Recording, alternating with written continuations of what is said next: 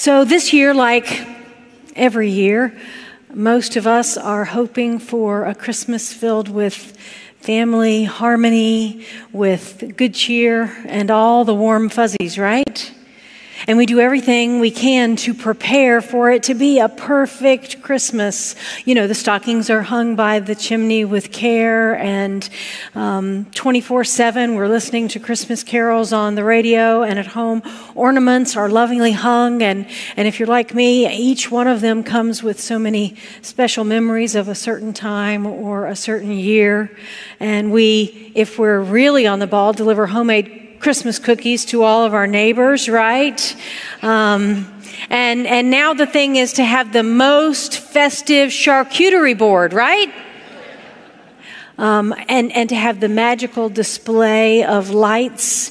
If you haven't been there, go to Kelly and Adam Ping's house. I think at Christmas we should call it Adam Ping's house.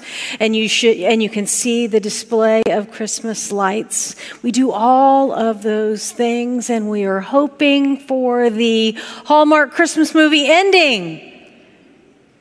And yet, today's scripture reminds us that the preparations for that very first Christmas were anything but picture perfect. They were not the porcelain nativity scene that we all have in our homes. Last week we looked back at Mary and her story of that first Christmas. And today we look at Joseph and the birth of Jesus through the eyes and the story of Joseph. The scripture is from Matthew chapter 1, verses 18 through 25, and I invite you to follow along with me as I read this morning. Now the birth of Jesus the Messiah took place in this way. When his mother Mary had been engaged to Joseph, but before they had lived together, she was found to be with child from the Holy Spirit. Her husband Joseph, being a righteous man and unwilling to expose her to public disgrace, planned to dismiss her quietly. But just when he had resolved to do this, an angel of the Lord appeared to him in a dream and said, "Joseph, son of David, do not be afraid to take Mary as your wife, for the child conceived in her is from the Holy Spirit. She will bear a son, and you are to name him Jesus, for he will save his people from their sins." All this took place to fulfill what had been spoken by the Lord through the prophet. "Look, the virgin shall conceive and bear a son, and they shall name him Emmanuel," which means God is with us. When Joseph awoke from his sleep, he did as the angel of the Lord commanded him. He took her as his wife, but had no marital relations with her until she had borne a son, and he named him Jesus. This is the word of God for the people of God, and God's people say, "Thanks be to God." Let me invite you to bow your heads as we pray together that we will open our ears and hear what God has to say to us today. Let's pray.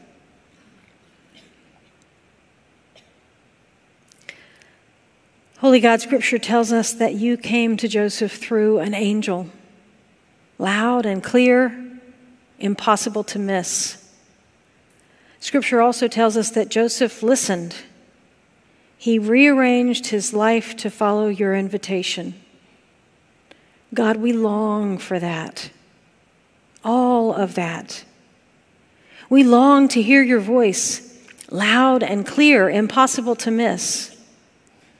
We long for invitations to something more, something deeper.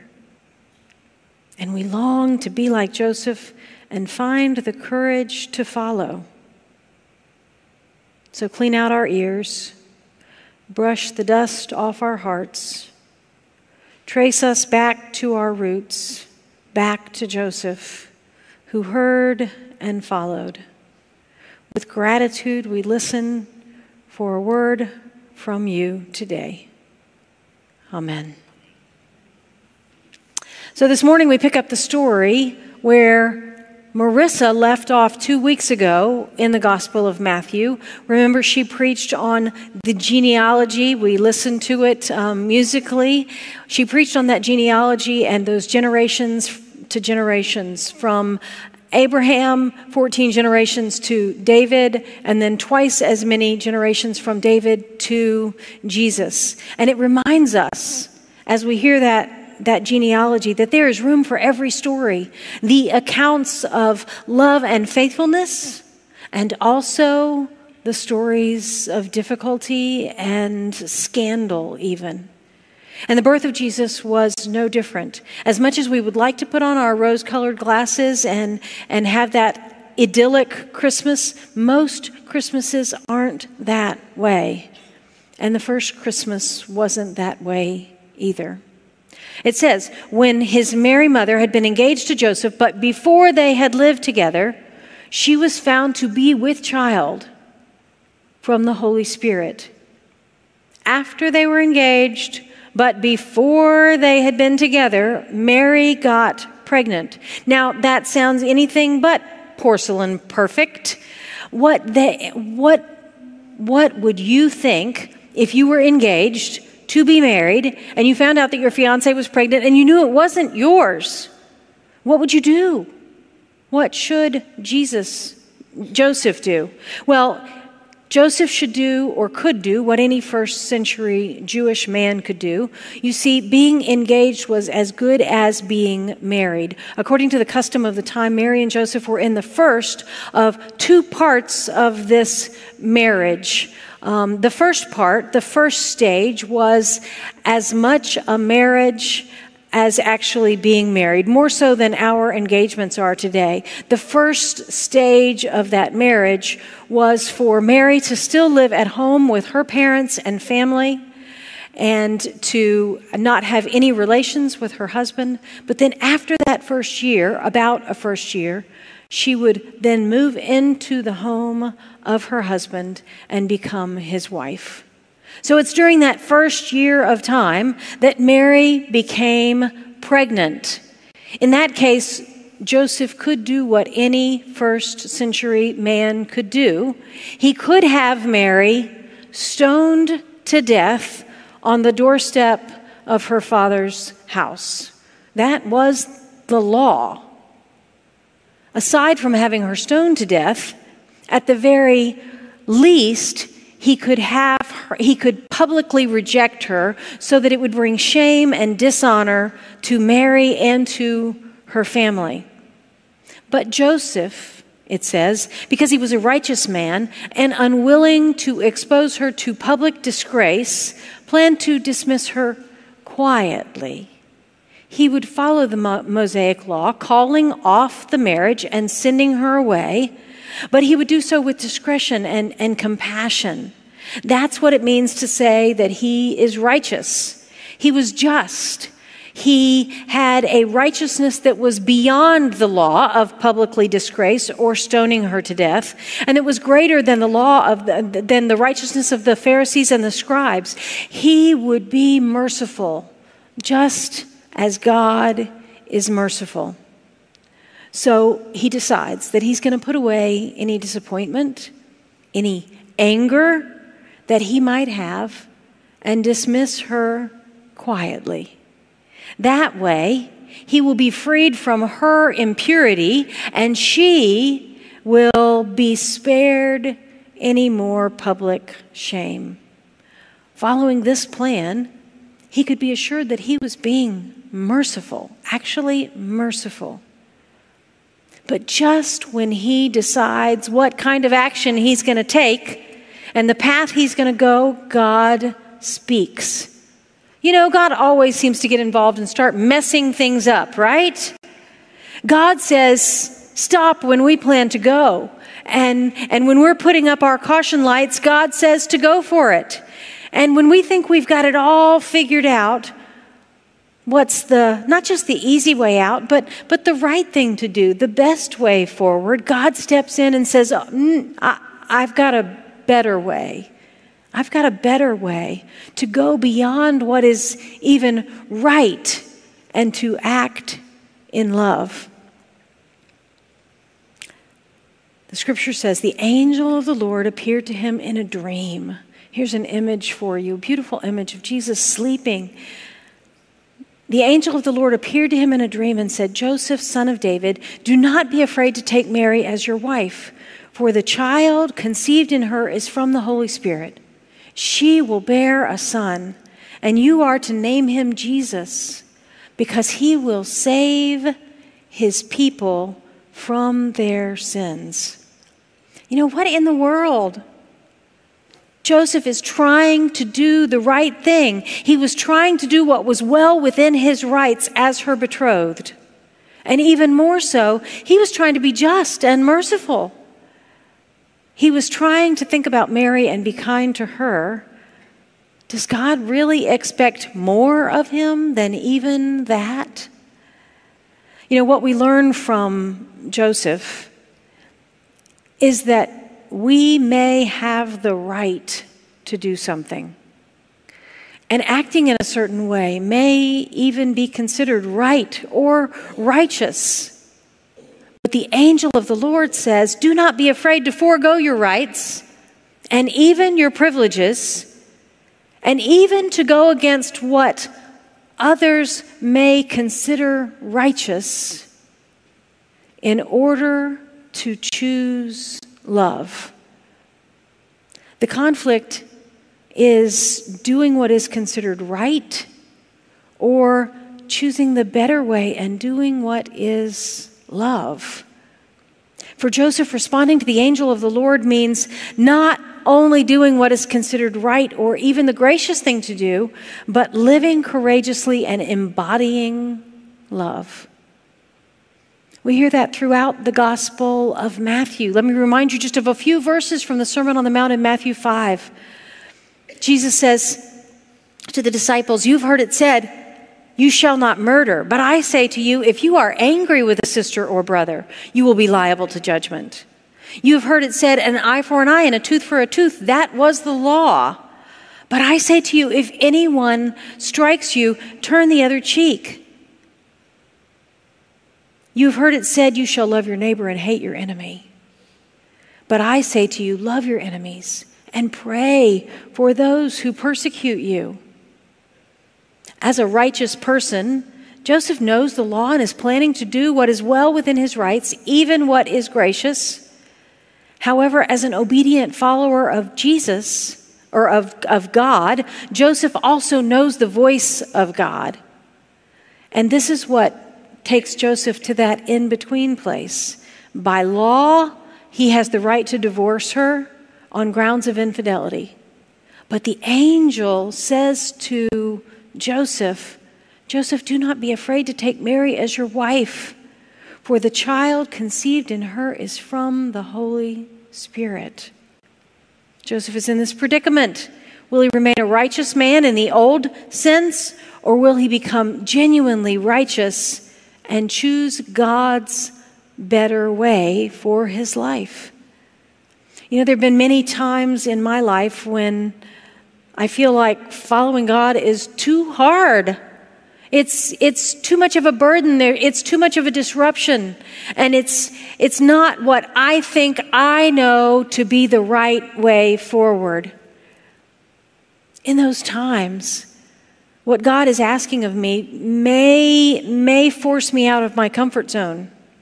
It may require change, or a change in lifestyle, a change in even reputation. It may cause me ridicule or even embarrassment.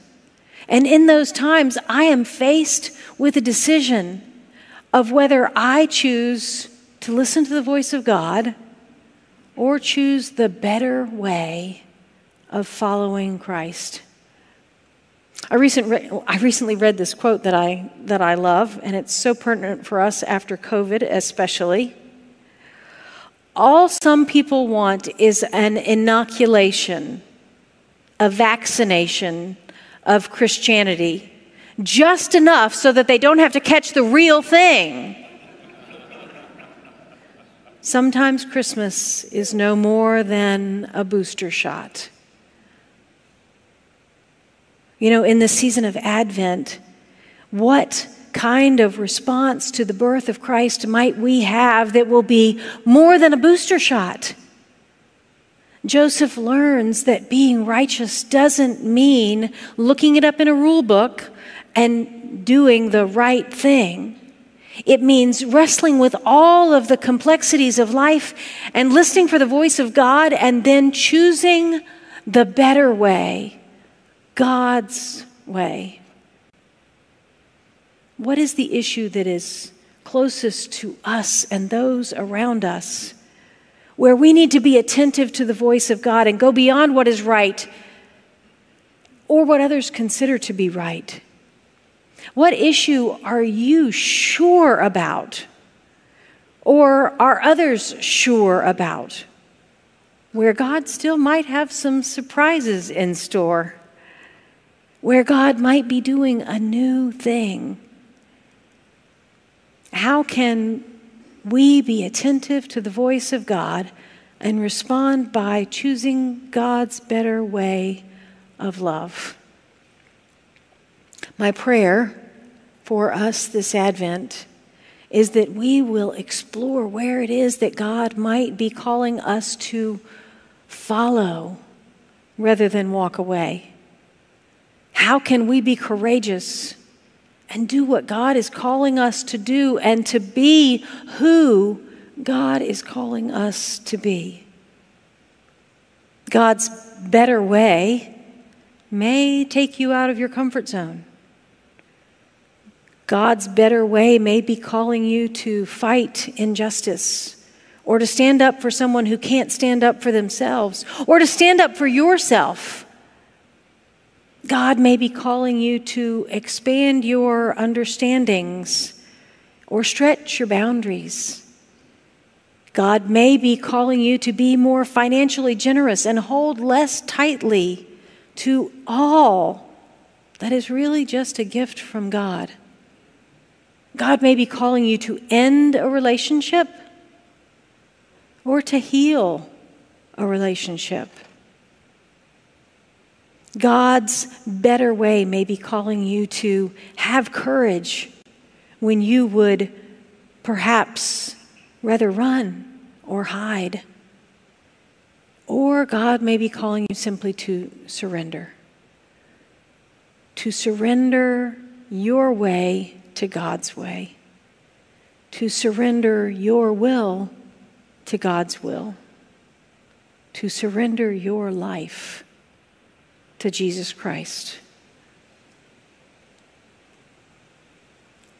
You know, the scripture says that Joseph is to name him Jesus, Yeshua, which means God saves. Name him God saves because he has come to save God's people from their sins. And how does this baby do that? Because this baby is God. He is Emmanuel, God with us. So we can choose our own way.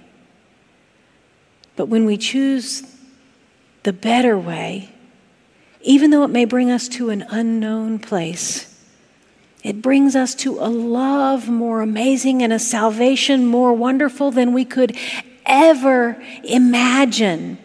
It brings us to Jesus, the one who can save us from our sins. Will you pray with me?